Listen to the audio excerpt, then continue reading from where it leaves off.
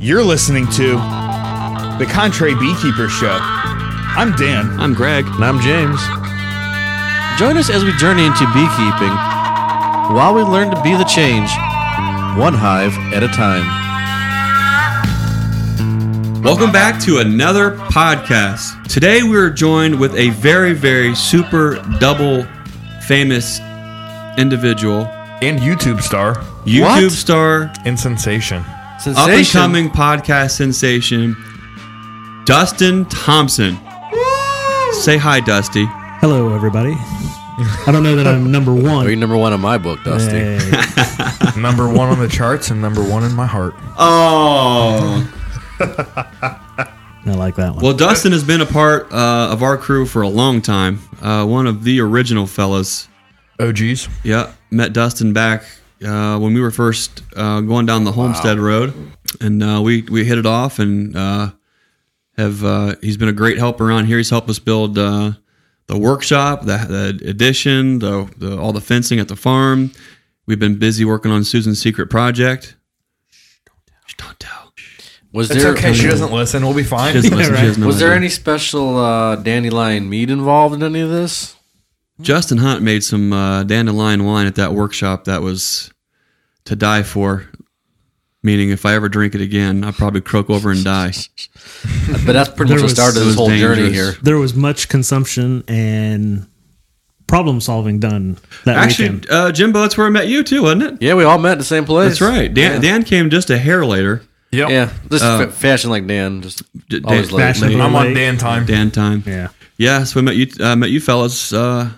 Steve Harbolt's workshop. Yeah, Steve Harbolt put a workshop together and asked me to talk about our homesteading getting started kind of a thing. And Well, that's the OG founder of the Underground Meadery Facebook group. yeah, I would have never have guessed that, sitting there up until 3 o'clock in the morning, solving the world's problem, one glass of meat at a time would have, we'd be sitting here all these years later, but here we are in all of our infamousness. That was the night you put your bone sauce in my face. That's right. Yep. I didn't hear you complain one bit.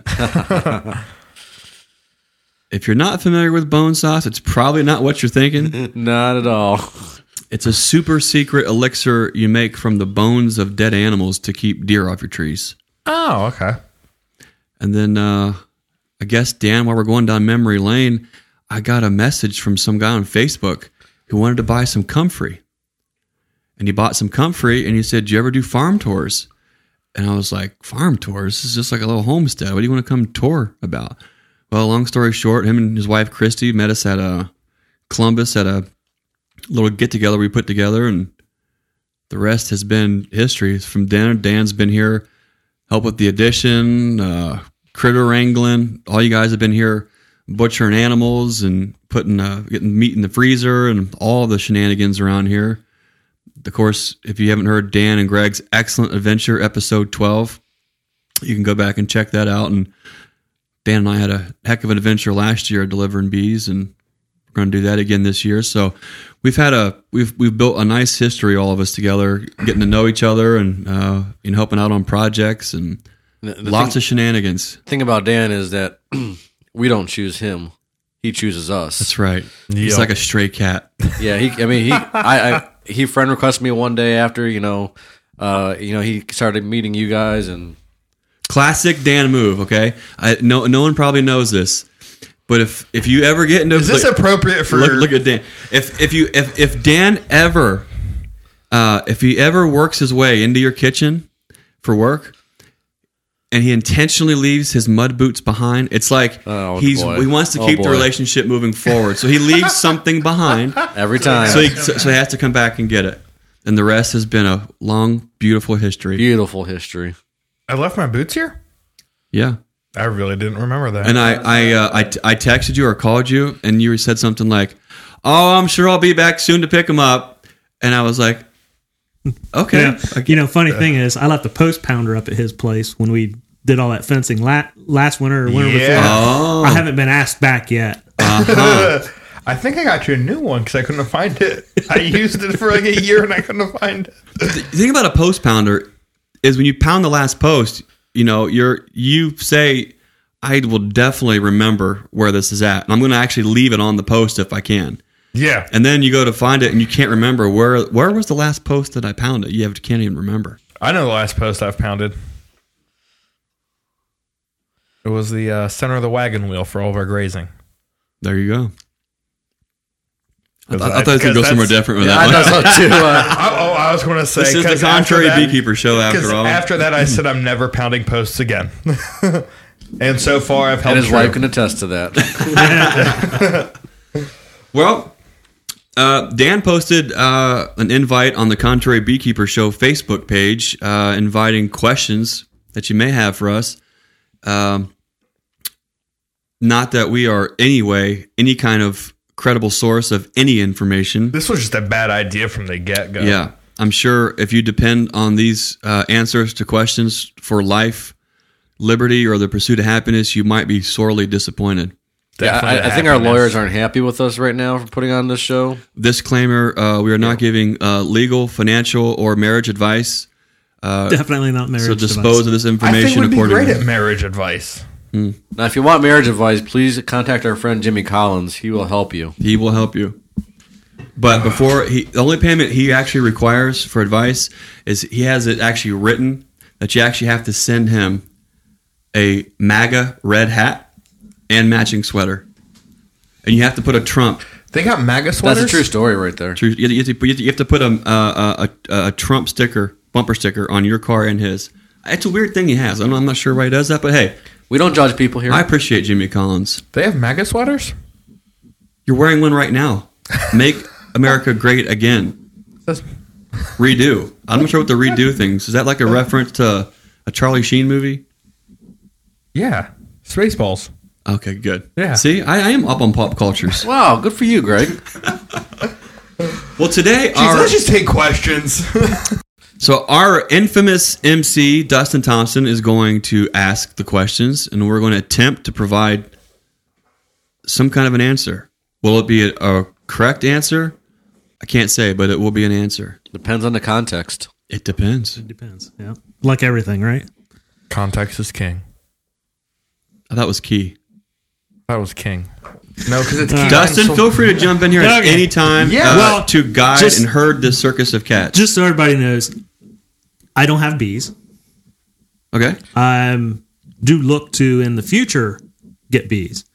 So the things that I've picked up, listening to you guys and seeing what you do. You won't do any of it? Well, I won't say I won't do any of it, but it definitely...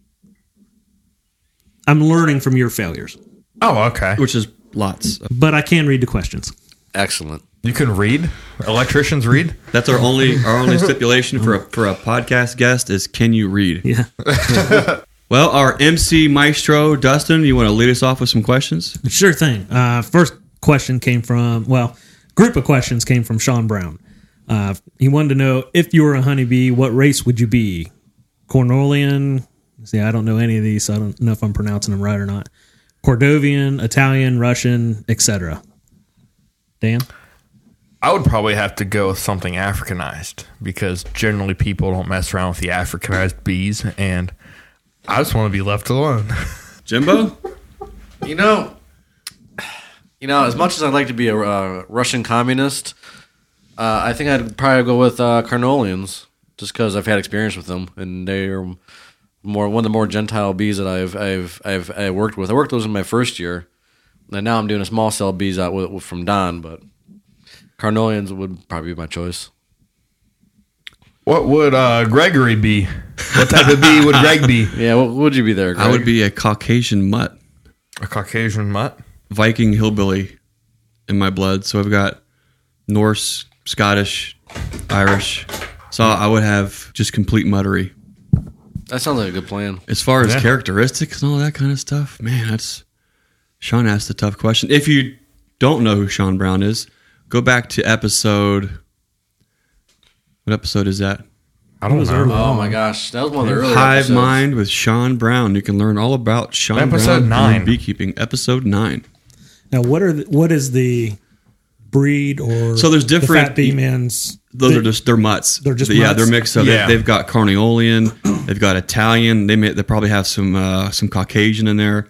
They're mutt bees. It's kind of like dogs of the bee world. Okay. Yeah, So there's you a lot can of have Well, hybrid vigor. because on the show you guys always talk about the fat bee man's Those breed, bees, yeah. but Yeah. it's always kind of a question that I've. Yeah, they Yeah. are. Yeah, it's not a single breed of bee. More importantly, they're have a lot of mutt hybrid vigor by him selecting those calm, gentle, small cell bees. You end up with a bee that's hardy and adaptable and prolific and healthy. So I would say that fits you to a T, Greg, except for the small part. you All call right. isn't there fat jokes? No, already? no, had your lunch and- you're trimmed down. So Oh, thanks for you noticing, and fella. that you and that keto. He also asked, what is the worst advice you'd ever received in beekeeping, and what is the best advice you ever received? We could probably do a whole show on just the worst advice. Yeah. Oh, gosh. I really can't think of one specific or even like a group of them. I think more so than like an individual, piece of advice. I think there's a whole conglomerate of beginning beekeeping advice that is just counterintuitive, Yes. and that could be a complete show in that of itself. I think for me, these things were the worst advice that I ever picked up and I ever learned was that bees magically on their own can survive and thrive all pest pressure no matter where you are in the country, and that they don't need any kind of management or treatment. I think that was the absolute worst advice that I ever picked up early on. Fair enough. Yeah. Yeah. What was the best advice you ever gotten? The best advice that I ever received for beekeeping was throw away the catalogs. You don't need all the crap. If the bees don't have it in the trees, they probably don't need it. Pretty sage advice. Common right there. sense beekeeping that I learned from the Fat Bee Man has been instrumental. I mean, the tools you need for beekeeping is your hive tool and a smoker. You don't need all the fancy this is and the extra. Yeah. You just don't need it. So you don't need like a $600 vaporizer for your bees. I do have a fancy $450 vaporizer. So for do my I. bees.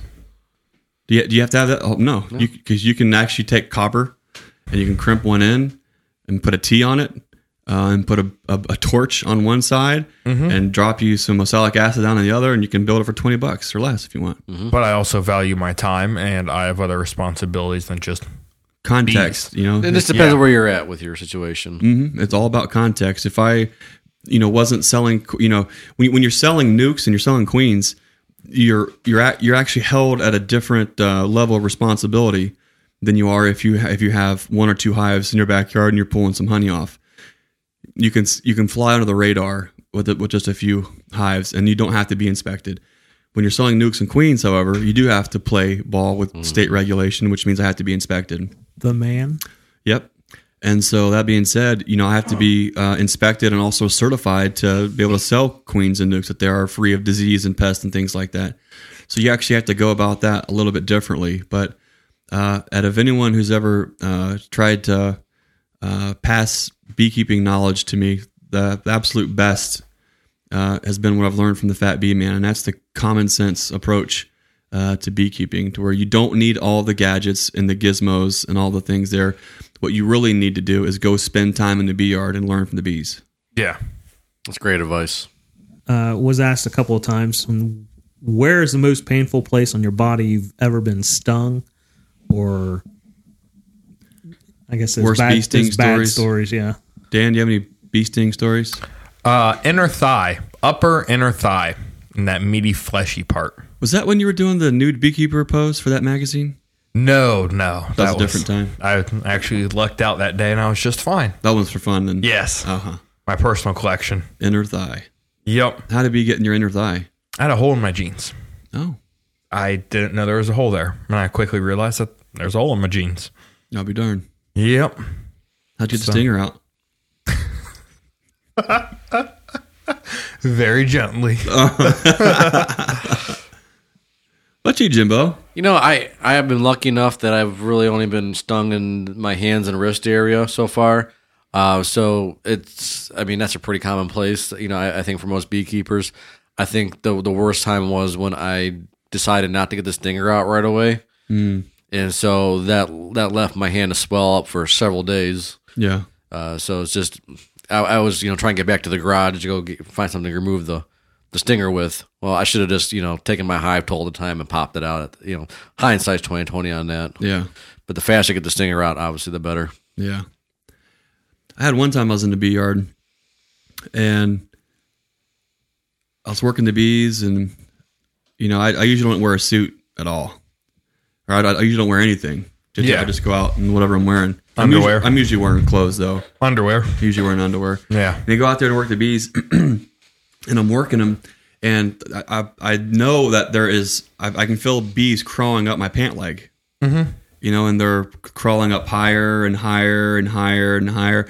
Well, they get to a gentleman's, honey pot, and then all of a sudden, my rear end starts vibrating.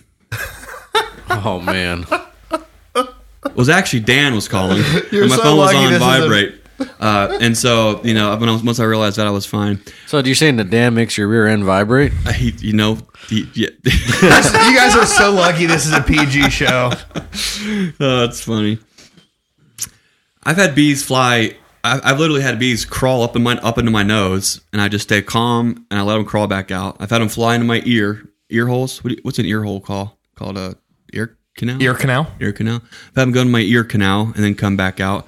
I've had them fly behind my sunglasses. I would say my most memorable bee stinging experience was on Greg and Dan's excellent adventure. I was just I think I know what you're going to say. Dan knows what I'm going to say. It's a long story. If you want to hear the full story, check out episode 12. 12, I think. 12, yeah. Long story short, Dan and I were running down to the Fat Bee Man's yard, and we're picking up packages and also nukes to deliver across the country.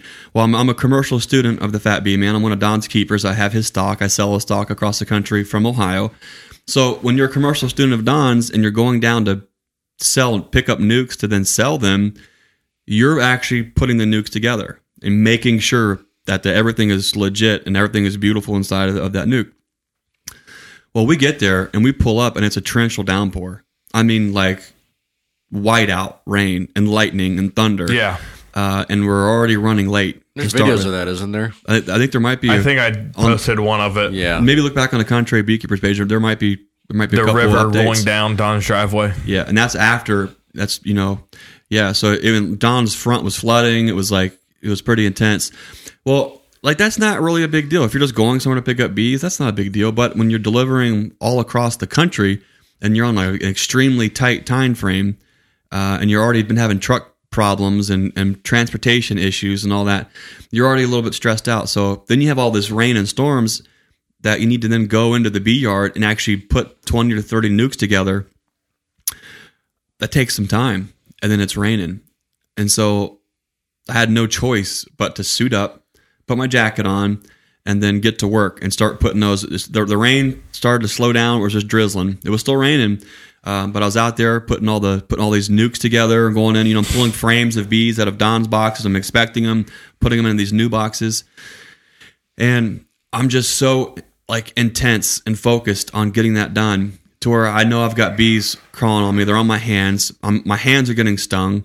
When you get stung, the thing that most people maybe don't realize is when a bee stings you and then flies off and leaves the sac with the stinger, that the sac is contracting. It's pumping that venom in through the stinger right into you over and over and over and over again. So if you don't get that stinger and that sac off, you're like on an IV drip of bee venom. If that's 1 or 2 or 5 or maybe 10 bees. That's going to leave a mark, but that's not going to hurt you. Well, it kept happening and happening to the point where I just almost went numb. My hand started swelling up. I started to get a little bit agitated, started getting tunnel vision. Got all these nukes, almost all the nukes put together. Well, don't forget about your ring. And I don't know if you saw my hand or if my hand started to hurt. But No, you came at me because you said my finger's starting to hurt. My finger was turning black, and it was about 8 times bigger than it should be. I'm talking about my wedding ring finger. There's a picture eventually, and it got to the point to where it was like, oh my gosh. Well, there's an old trick you can do with that. You can take. Here's the trick. The first trick is if you're about to get into a lot of bees and you're wearing a regular metal ring, take it off. Maybe wear one of those like fancy silicone without the rubber ones. Yeah, or the groove rings. Yeah. Even then, it sounds like it's a good idea just to not have to take it anything off. on. Yeah. So, ring wise, clothes would probably be good too. You're right. That's in the eye of the beholder. See what I did there? I did. That was terrible. Wow. Well, anyways, that ring it got big and fat and ugly. There's a trick that you can use the old style dental floss, and you can stick the dental floss under your ring and come up through on your palm side. Okay, so you have like a 4 or 6 inch piece of dental floss on your palm side, and it's tucked under your ring, and then you wrap the fat part of your finger. You make all these winds with the dental floss all the way down, and then what you do is you pull on the palm side, and it actually like swivels the ring. It follows the dental floss, and the dental floss is constricting. It's tightening your finger back up, and then so as you're pulling it, you're untwining it, and your ring can come off. Well, that works great with old style dental floss. This new plastic stuff. However, this new flat, stretchy, plasticky stuff, it kept breaking.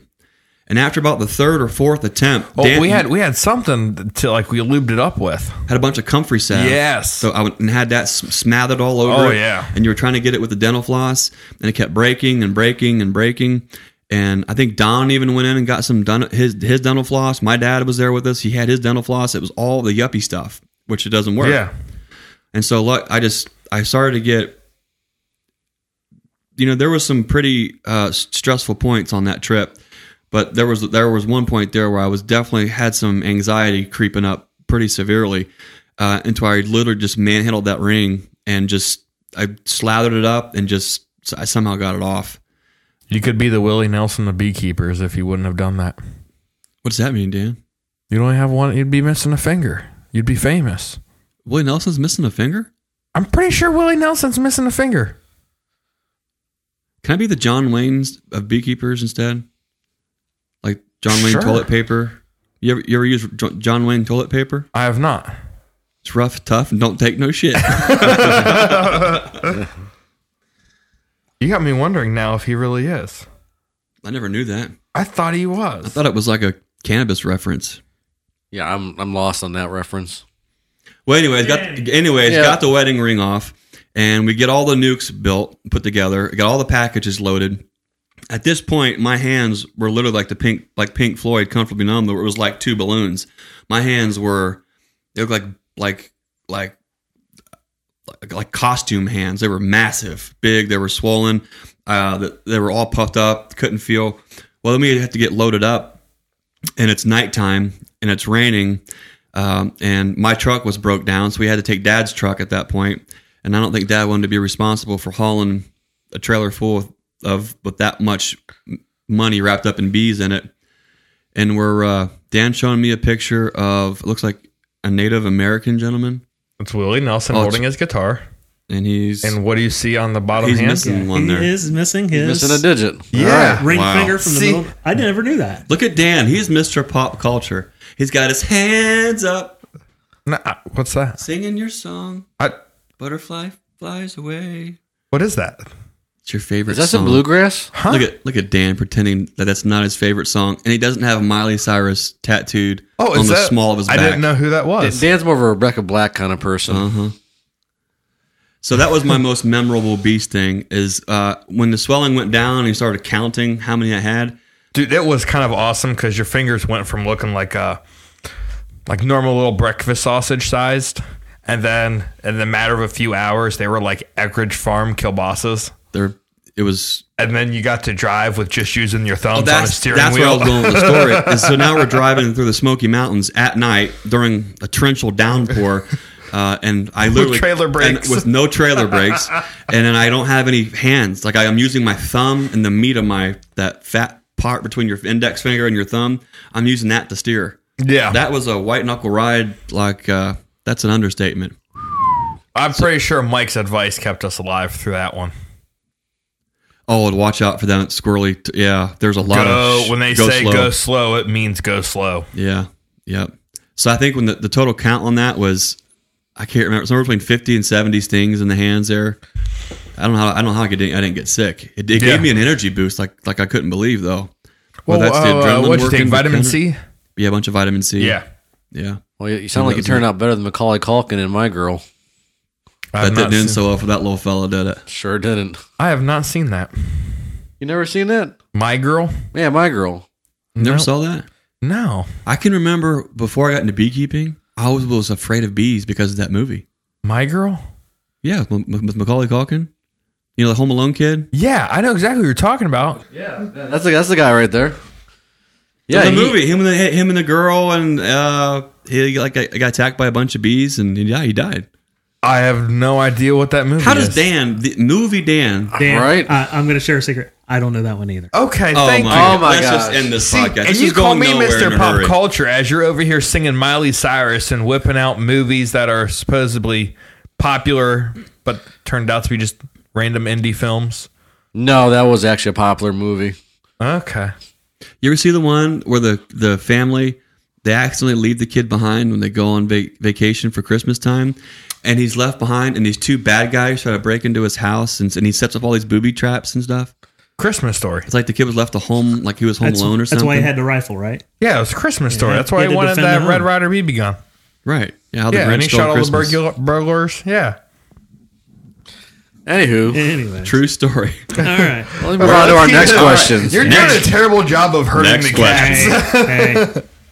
So let's see. Terry wants to know how and when she can open her bees up this spring. How warm should it be? And when she should take the sugar off. I do 40 degrees is roughly my point. If the bees are out flying, then I'm comfortable with getting in there. For how many days? I mean, because we have the weather that... Oh, if it's 40 degrees and they're out flying for a few hours, I'll be fine popping in there as long as they're out flying. I'd say they broke cluster. And so I'd be comfortable going in there and checking it out. Anyone else have any Jimbo? differing opinion? I mean, I generally have a 50-degree rule. I have probably a little bit colder nights up where I'm at. So I mean, I don't know that there's an exact science to this for this situation, but I just use 50 degrees as my rule. Yeah, I always figured if they're able to be out flying, then it's good enough for me to open the hive. So 40 too cold, a little too cold for me, but it probably depends on what exactly it is that you're trying to do. yeah, Like if it's 40, I will absolutely not go in and pull brood frames out and start having a look, especially if it's any kind of a breeze that's a little too cold. I usually use 50. Now they'll fly. I see them fly at 40. If I'm going to go through and add a little bit of sugar or just to check to make sure that they're okay, yeah, 40 wouldn't bother me. Yeah, that's if not bad. they're flying. If it's 40 and they're not flying, then I'm not going in there. Because a lot of times they're just quickly breaking cluster, going on a cleansing flight, coming right back in. More importantly, if it's 40 to 50 degrees and you want to get in there and it's not a breezy day, you crack open the lid and you can look down and see. If you see them that they're clustered and they're moving super, super slow, don't break the cluster. Don't go in there. No, you're there's just nothing breaking- you need to do in there anyways. But I think her question is more so, how early in the year is she supposed to get started with hive inspections and actually get into the hive? Yeah, I kind of think that's what she's getting at. Kind of unwinterize and get things ready for spring. When the bees are Yeah. open for business, so to Yeah, speak. if you have a hive, that's overwintered, and you're trying to, figure out when it is you're supposed to get in there and start maintaining it, you kind of have to think about, well, why would you have to go in there and maintain it? The reason you'd be going in and maintaining it is as that hive starts to build numbers early spring, late winter, you want to get ahead. You want to get in there at the right time to either split them or to build them up. And so to do that, you want to make sure it's not 40, probably hardly even 50 degrees outside when you're pulling brood frames out, because they'll chill quick. 55, 60 degrees, you're probably fine to pull it out. Look at the brood, look at the eggs, put them back, manipulate those hives, checkerboard them, do your regular maintenance in there. And then I think you're totally fine. But there's things that are going to happen, like when the maples start to bloom, where you're going to start seeing pollen actually come in on the bees. When you start seeing pollen being brought in, you're at a really good point in time where you can get in there and start working those hives. But I would, to be safe, use 50 degrees. If it's 40 and it's an emergency feeding situation, then I would say, you're better to, in an emergency situation, I think you're better off to open it when it's a little bit cold to add feed than to not add any feed at all and they die of starvation. So I think that's okay. And I think when she asked about when to remove the dry sugar, it'd be about the same time. When we see the maples are blooming and they're starting to bring pollen in, go ahead and you can take the dry sugar off. You wouldn't need it on there. If they're going out and getting their own food, there's no reason to leave it in there. Right. Because at that time, if you're worried about it, you can switch to liquid feeding and get the dry off so you can start working your hives. Yeah, she also asked that she's got so many bees in her hive right now. She's wondering if she should split now. Does she need to get another queen? Right, so along the same lines there. That could very much be a whole show, and I think we did a whole show. Did we? There's a lot. There's a life cycle of the honeybee. That's an important one to understand. I thought we did one on splitting. We probably did one on splits. Yeah. So I mean, early in this, you want to wait. If whatever, a lot depends on whatever her goals are for the bee yard. If she wants to strictly make honey. She wouldn't have to do anything in that hive. She could literally, stack a box on top, checkerboard, and she could put, some fresh frames of foundation in the brood chamber, move the honey up, leave some of the honey down low still, of course, though. When they're bringing in pollen like that, you put that second box on top to give them more room to start building up and get ready for that spring flow. You could go about it that way. If you wanted to make a couple extra hives, the early spring's a great time to go ahead and make those splits once pollen comes in, because pollen's what they're going to mix with the nectar to make the bee bread to feed the brood. So there's not really a time on the calendar that this coincides with. It's nature's calendar, phenology. When they actually see them bringing pollen in, they're about ready to start doing what they need to do. So that's a good time of year to start doing the split. So Terry, you wouldn't have to get in there and start really doing anything until you start seeing pollen coming in. But when it's warm enough to go in and have a peek, you can kind of see where they're at. And when we get like a really warm freak day early, you can do a full hive inspection and kind of see what's going on and get them kind of set up to succeed there. What do you think, guys? That makes sense? That's pretty sound advice right there. I'm game. So I had actually posted a couple of questions, and one that I've had in the past and not thought to ask was, do you guys do any plantings in the fall that would be like an early bloomer come spring, so that when the bees come out, and they go out looking for that pollen, that you already have something maybe in bloom or just coming out, almost ready for them, that they have an immediate food source to be able to go to. And well, like for us cutting firewood and things like that, I intentionally leave maples. That's one thing I do. It's not really on my firewood list. It depends on how desperate, but that's one tree that I don't really try to ever cut down and just leave alone, because that's one of the first big bloomers for us. Kind of sets the whole season off once the maples go. Yeah. Something to keep in mind is that what you plant or have there is not necessarily for your bees, but for somebody else's bees. Yeah, that's a good point. If you're planting flowers and crops in your bee yard, I mean, the bees, you'll see bees on there, but bees tend to have a flight plan. Yeah. That doesn't include them jumping right out of the hive and going under the hive to forage on anything. And not to be a Debbie Downer, unless you're planting hundreds of acres, it's really kind of drops in the bucket, in my opinion. Yeah, it takes 5 million flowers to make 1 pound of honey. Is that what it is? Yeah, it's something incredible. Mm-hmm. Yeah. So, are you planting 5 million flowers? I don't plant flowers. Oh, I can see that. But, there's also something to be said about, leaving something behind for the next generation Very or much for so. somebody else or doing your part in your environment for Yeah. those things. Because we're not only, unfortunately, beekeepers, a lot are just focused on honeybees. Yes. There's a whole big ball of diversity with every other bee species in each of our own areas that benefit from all those things too. So There's other bees than honeybees? I was just kidding. It was a joke. Nothing but honeybees. Okay. There we go. So Jimbo, do you plant anything or? I don't plant anything specifically. You've got a ton of maples. Your whole property is a maple forest. Pretty much maples we got going on. We're collecting sap right now for syrup still. We have a vegetable garden. What we do intentionally have planted in our yard is echinacea, which bees do like. I have researched that. Mm-hmm. So, like I said, it's, we're leaving that bit, for other bees. We're not leaving it for ourselves.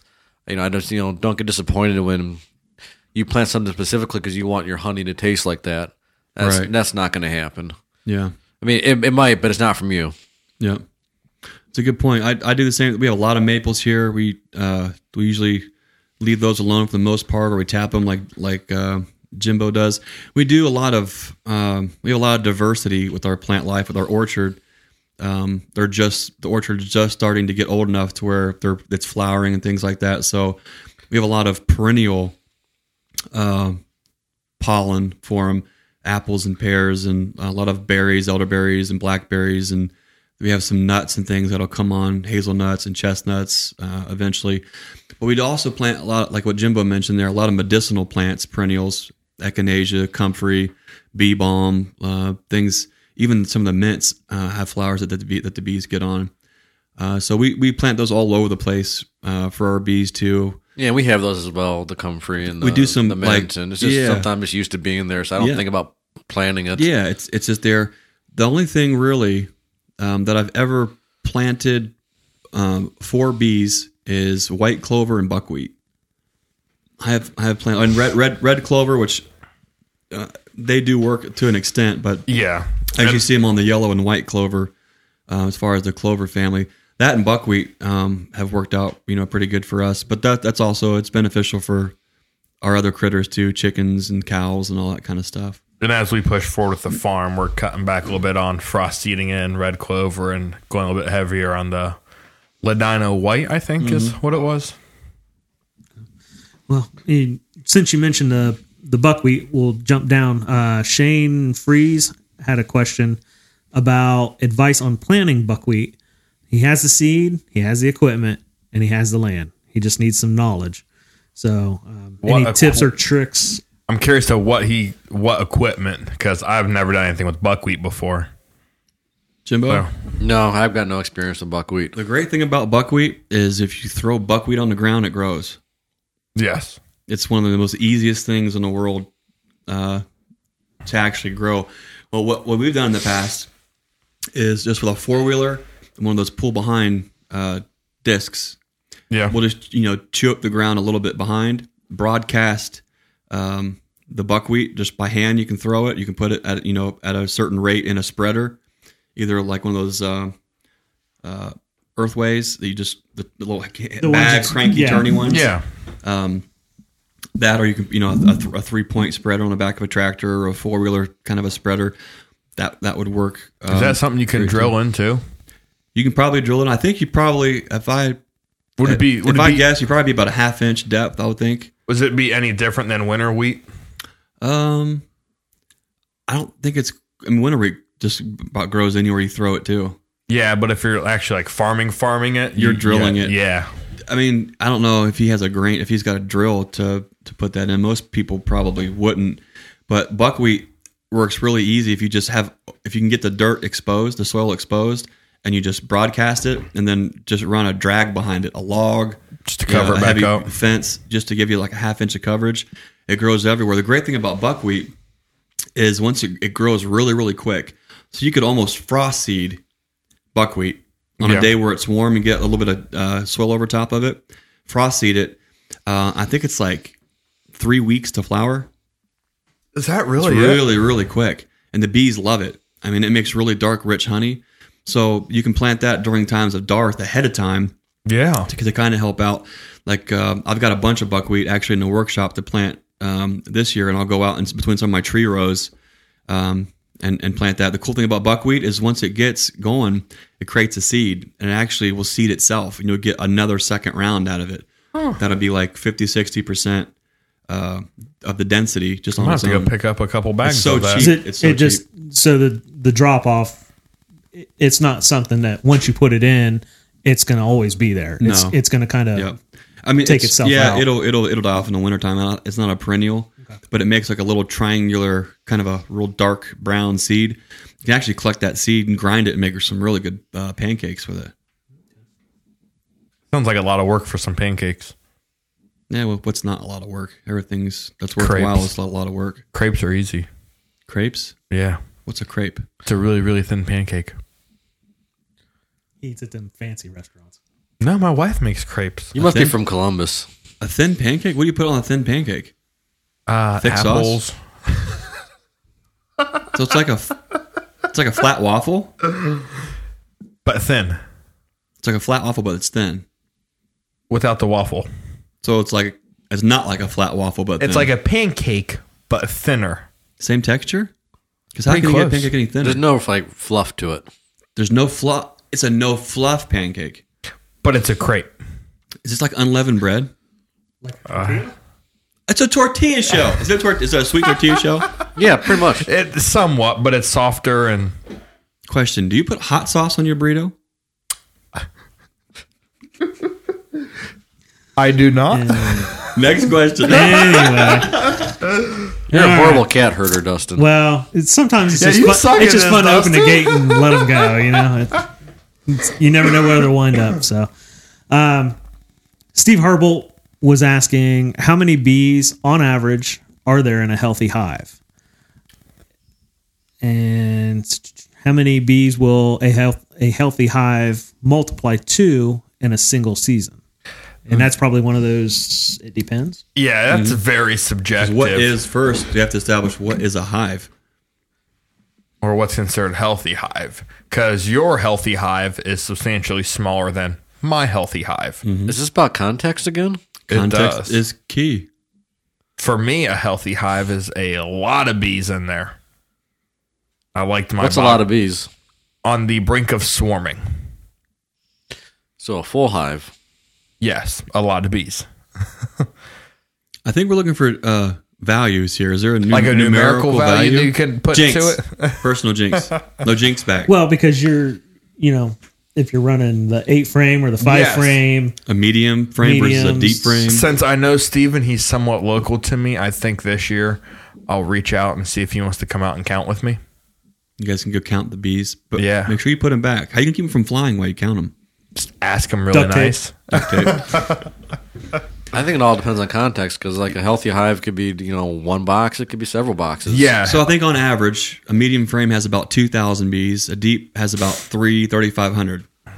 Yeah. So if we just factor in, let's say, a medium 5 frame box probably has about 10,000 bees in it.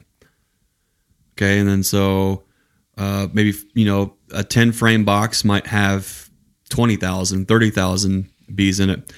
To me, a healthy hive is a hive where no matter the size, but when the colony itself is productive, where there's pollen, there's bee bread at the time of the year where they're actually making brood. So you have a queen that is capable of laying, and you have nurse bees in a colony that supports that function. And then a hive that's free of pest and disease and all the nuisances that go along kind of with it. So healthy enough to make bees is, I think, if you dumb it all the way down, a healthy hive is a hive that is propagating itself. So would you Because- say you can get more production out of a 5 frame hive than a 8 frame hive or a 10 frame hive? I personally have seen 8 frame hives are almost twice as productive as a 10 frame. And I've seen 5 frame boxes being at least a time and a half more productive than an 8 frame. But the management's different. It's a little bit more hands-on, it's a little bit more stacking. But I think when you give them a cavity that's more similar to the size of a tree cavity, they really seem to do pretty well. They'll adapt and they'll kind of work within the parameters you set them. So like you can kind of condense them down and they start working more for you. They really can. I mean, like last year we took a 3-pound package, or many 3-pound packages, and we did 3-way splits. So we each split got 1 pound of these package bees and added a queen, and each one of those packages grew up, and most of them made honey. So not only are you not supposed to, they say you can't make honey off a package. Well, we took the package, divided it in 3, and made honey, and they're doing well through the winter. And so that's what a healthy hive is. We did 10 or 5 packages, split them to 10, and then split all those one more time. And then a few of them even got split for, what would that be, a 4th time, I think? That's health. Yeah. And we were still able to pull A lot. almost 6.5 5-gallon buckets full of honey off of. Good question. Cool. Jimmy Collins wants to know, now that you've lost all this weight, Greg, if he can have your old wardrobe. I would say that's tread lightly, because you're going to get a box of dirty underwear.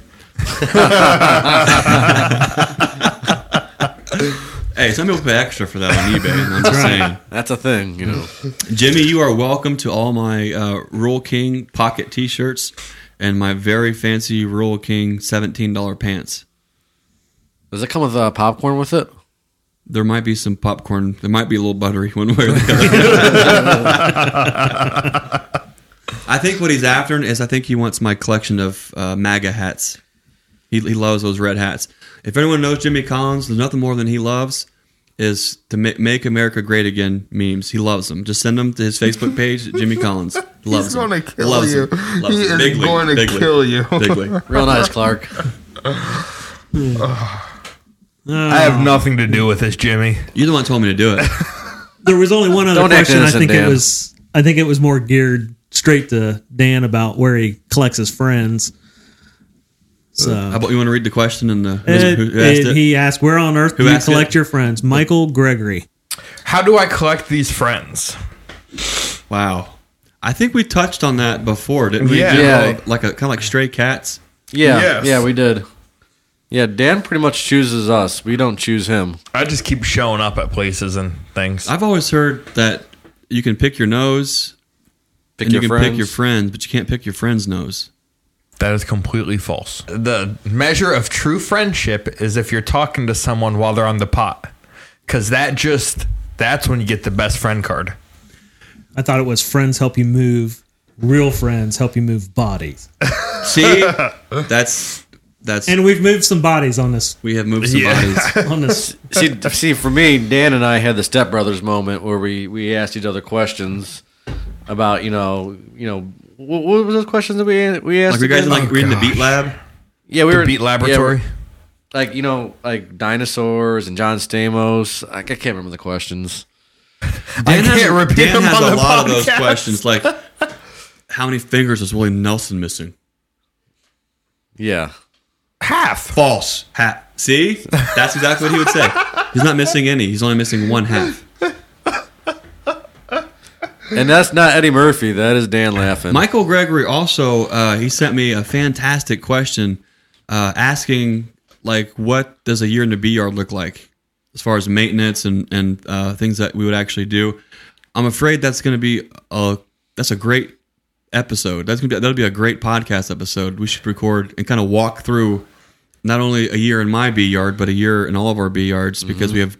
It's so you can't just look at someone's year in the bee yard and try to do it verbatim unless you know exactly their context. Do you do journaling? Do you journal your bee yard year? I used to take a lot of notes. I think one of the I wouldn't say worst pieces of information that I ever learned from somebody, but you'll hear people say, take notes, have a this, make a big journal and all that kind of stuff. If that works for you, that's great. Fantastic. I tried that. It was a massive fail for me, and I felt like I was chained down to the act of taking the notes for taking the note's sake. what I have learned is to absolutely not take those kind of notes, but to make physical notes. And so I use Don's brick system in my yard, and that's how I keep up with exactly what's going on in every single box, in every single row. I can look out, someone can call and say, how many nukes do you have available for sale? I can walk out, not even open a hive, look out and see how many boxes are ready to go. I label, I mark the queens that I'm breeding from a certain way because of how I've seen them perform. And you could say, well, if you're not taking notes, how do you know what your queens are doing? Like, I'm very specific on how I mark the box, and it means a certain thing to me. And so I actually locate my queens in a specific place in my yard, knowing that she's my breeder queens. It's also so I don't accidentally put her in a cage and sell her, ship her to Colorado or something. Yeah. So have you ever tried any of the paper versions or any of the apps or anything? The worst is that the phone apps are the worst. I thought that was going to be a worst. great be all for my gosh. I've tried two separate we talked ones. about that for a little bit. Yeah.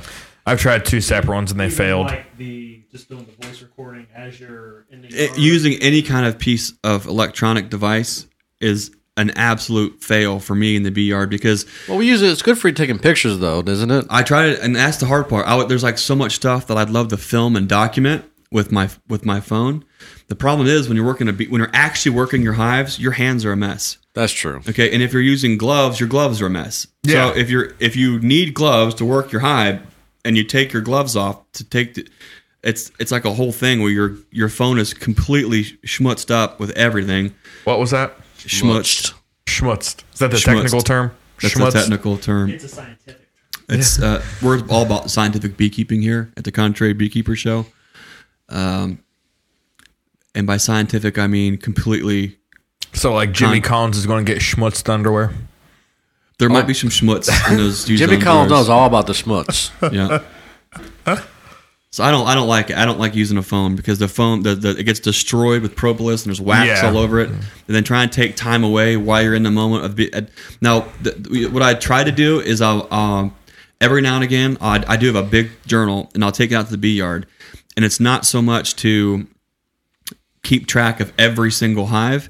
It's more of like an overall broad approach. Like I've been thinking about this.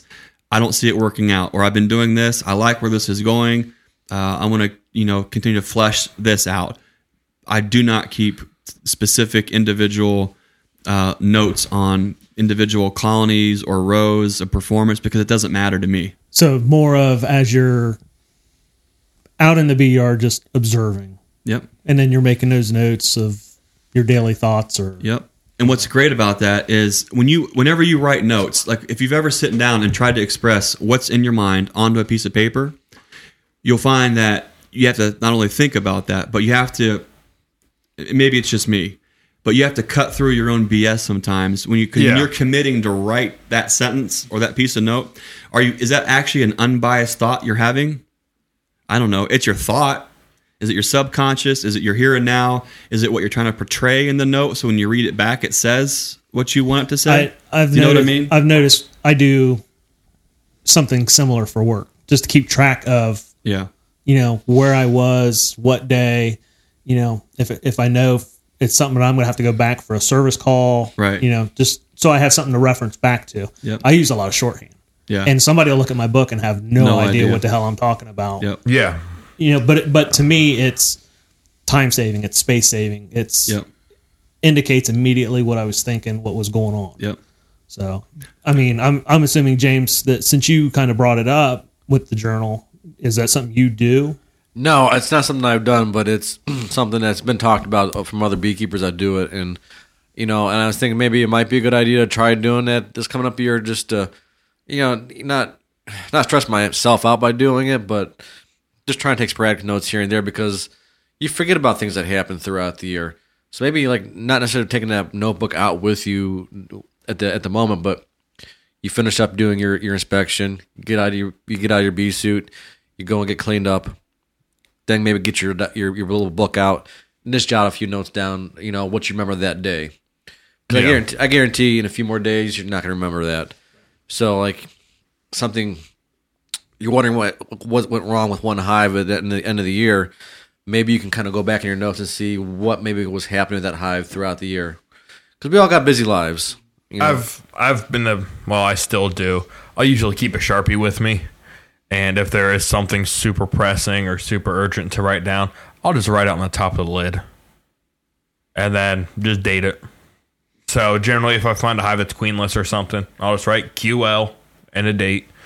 So I know if when I find queen cells or something else throughout the yard, pop one or two of those off and slip them in that hive. Do you ever go back to that hive and you're like, what the hell did I just write? I don't remember. No. Actually, it's been a real few times. It's been a lifesaver because hives all look alike. And when you got 25 in a yard. Right. We've talked about that progression going from mixing up like individual quart jars for syrup and then going to a 5-gallon bucket and then going to a 50-gallon drum to now think about going to a 250-gallon tote. Like I've had the same thing as my bee yard has developed. The information that I think I need to collect has also changed and developed. So when I was first getting going, really not knowing what I was looking for and needed, I was taking all kinds of notes that not only did I never read, but I could never cipher through for any kind of actually true meaning to it. So I went from like paper notes to trying to do it into an app to where I could take, through this app where you take a picture of the hive and you name it and there's all the notes and then it's like, okay, I'm not actually ciphering back through any of this to determine what that actually meant. But I would find myself, I don't know that not that I was being deceitful to myself, but what I actually translate and see at that point in time is extremely biased by a lot of factors when you're in that moment. And then so I went from that. Then I went to writing on all my lids using a paint marker because it stays there all year round, doesn't fade. So I do a paint marker. Well, when I got past 20 or 30 hives and I need to know what's going on, now I got to make trips up and down all my rows to try to read my writing on the hive lid. So that's where I really put into practice the brick method from the Fat Bee Man. I can stand anywhere in the yard and I can look at every single hive and I know, is it ready for sale? Is it queen right?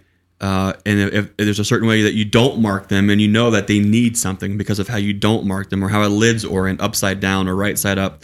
For me, just like we talked about before, when you learn that all you need to actually look for in the yard is to see if the queen has eggs, for me, that's exactly what happened with my note taking. I don't need to know, is this frame 40% full of brood and there's 80% honey? Like I don't need those things. I actually don't need what I need to know is that hive ready for sale? Is it queen right or does it need something? Because things change so fast in the bee yard. You take notes and you say, my queen was on frame number 3. Like the thing about numbering your frames is maybe one of the most ridiculous things that I ever started doing that I quit. Or putting arrows on them. And arrow directions on frames. It's absolutely ridiculous. Like they first of all, the bees don't care. Mm-hmm. You can turn those frames any direction that you want. They don't care. And numbering those frames is ridiculous too, because when you're actually working your hive, you're constantly manipulating hives, moving frames up, down, left, and right. So would this fall in the bad advice column? I would say that is advice for a backyard beekeeper who wants to actually feel like they're in control of a hive. Yeah. But once you realize you're not in control of the hive, you're in control of the management. Or maybe it would be for someone just getting started who's just trying to learn. I would even say no. No? Okay. Because it's one more thing that you're doing that yields. There's no reason for that. At first, I thought I'm numbering these because I need to keep these frames on the outside because they're honey, and the honey ones are numbered thus and such. And then because I somehow was telling, once you learn to know what you're actually looking, you can look down into a hive and look straight down and not even open them and see that's a capped honey frame, that's a brood frame, that's a fresh wax frame. And you can see where they're clustered, how they're moving, and learn exactly what's going on in that hive before you even pull a frame out. And so I've learned that the common sense approach to beekeeping is where you don't need all the gadgets. You don't have to overanalyze all these things. The what is going on in the hive is something that you actually go look at and see. And how you mark that and identify that for you, for whatever your goals are, might be a little bit different. There's probably some folks listening and they're thinking, I couldn't keep bees if I didn't take notes because I forget. Maybe that there's a certain we all are wired a little bit differently. Yeah. But I think if beekeepers focused more on beekeeping and less on the having of notes and having of beekeeping related things, and get down to actually learning from the bees and seeing what's going on in the hive, your beekeeping grows at a super fast, accelerated rate. Would you say more of the art, keep and focus on the art of beekeeping as opposed to the science? Yeah, exactly. Yeah, maybe. We're not conducting experiments in our yard. We have taking super in-depth notes is not really a target goal of mine personally. Right. So no, I mean one could drive themselves crazy taking super in-depth notes. Where would you end? Where do you? It's a rabbit hole. If you sit down in your bee chair and you're honest with yourself, and you just keep asking yourself why. Well, why am I taking this note? Well, so I know how my queen's laying. Well, why? Well, because I want to make sure I have a good queen. Why? Well, because I want it to be a healthy hive. Why? You sound like a 5-year-old. Because I want to make honey. Why? Because I want to sell it. Why? Then you can actually steer yourself to specifics to better understand your goals. Then you realize all I need is a queen that's laying and she's laying well.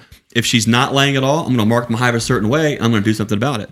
If you always just look to the hive for the answer to see where it actually is, that won't lie. That won't change. It'll always be what it is.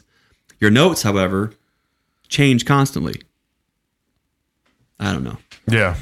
That's not a very scientific approach for anyone who's a scientific beekeeper, but it works for me.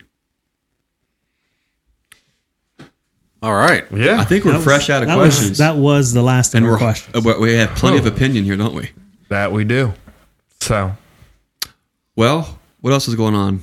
I think that's about it for this episode. Yeah, a lot of questions. Thanks for all the questions. That was we'll definitely have to do that again. I'm getting ready to start digging into buckwheat.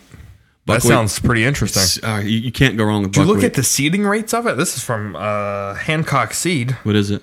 It's for overseeding. It's 50 pounds per acre, which seems like a lot.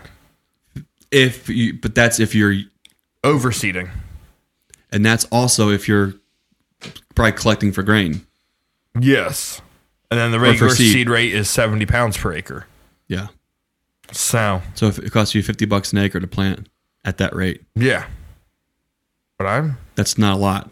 And I was even look at a bag of pasture mix. Oh yeah, I have for sure. A 30-pound bag of pasture mix is like $70. Yeah. And that 30 pounds does like a half acre. Mm-hmm. Well, whenever we do frost seeding or something like that, I'll get a couple bags of oil dry. Yeah. And I'll mix that with my seed. Yeah. When we broadcast it out there. That way it's just a little bit more material. I know some people have used sand. That's what I use is sand. Yeah. Or compost. That's got a little bit of fluffy horse manure with some sand just to kind of bulk it up, especially if I'm hand throwing it. Because then you don't, end up putting down too much. You can spread it out a little bit nice. Yeah. And you have a little bit of topping on top to where if you don't end up disking it, there's maybe something that might cover the load there. So, well, guys, what else? Anything else? No, not really. We're pretty much wrapping this up. Probably ready for another cup of coffee here. Thanks everybody for listening and supporting the show. We appreciate when you guys like and share the podcast, and we're reading all the reviews on iTunes. So thanks for all of that. Our show is growing at a very fast rate. So we appreciate all the downloads. It's really my mom. She just puts it on loop when she Somehow leaves. your mom is listening 100,000 times, and it's just really grown quick in short time. So she got all the people in the nursing home listening, and so they keep forgetting every time they hear a show. Just keep playing it. Yep. They just love to hear Dan's voice. My sweet, sultry voice. Sultry, smoky voice of Dan the Bee Man. I thought it was Eddie Murphy, but Well, guys, be sure to check out Blask Media, Red Dog Ranch, and if you're interested in buying packages, nukes, or queens from your old pal Greg, nature'simage.farm.com. .com. Our wonderful MC, Dustin, what is his thank wonderful you for YouTube sharing channel? the microphone and the table. Do you have any parting thoughts? Well, no, what's your YouTube channel? Yeah, what's your YouTube channel, Dusty? That's I post exploding. 2 videos, and that's all Dan can talk about. They are fantastic videos. I didn't even know. I'm gonna have to watch them. Oh my gosh, they are great. What's your YouTube handle? I think it's just my name, Dustin Thompson. So it's Dustin Thompson. Simply Dustin. simply Dustin. Oh, there we go. Simply Dustin. Dusty's YouTubes. Don't feel like you have to check it out. I did a Milwaukee. Definitely feel and leave him some reviews. Let's see. Whoever leaves Dusty the first comment, we'll read it on the next episode.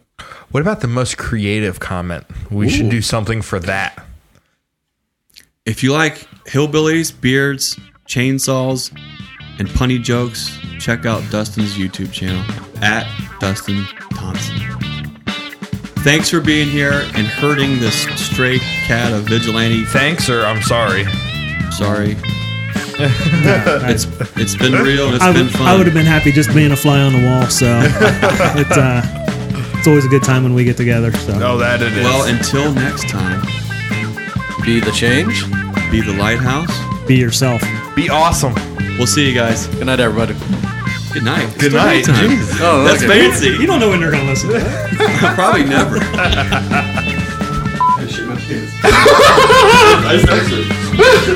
Wow, look at that brown thing. You want to shower? So our esteemed leader here, Gregory, has shit his pants. We're 10 minutes in and Greg poops himself. That is fantastic. There's the outtake. I just pooped myself. How brave are you?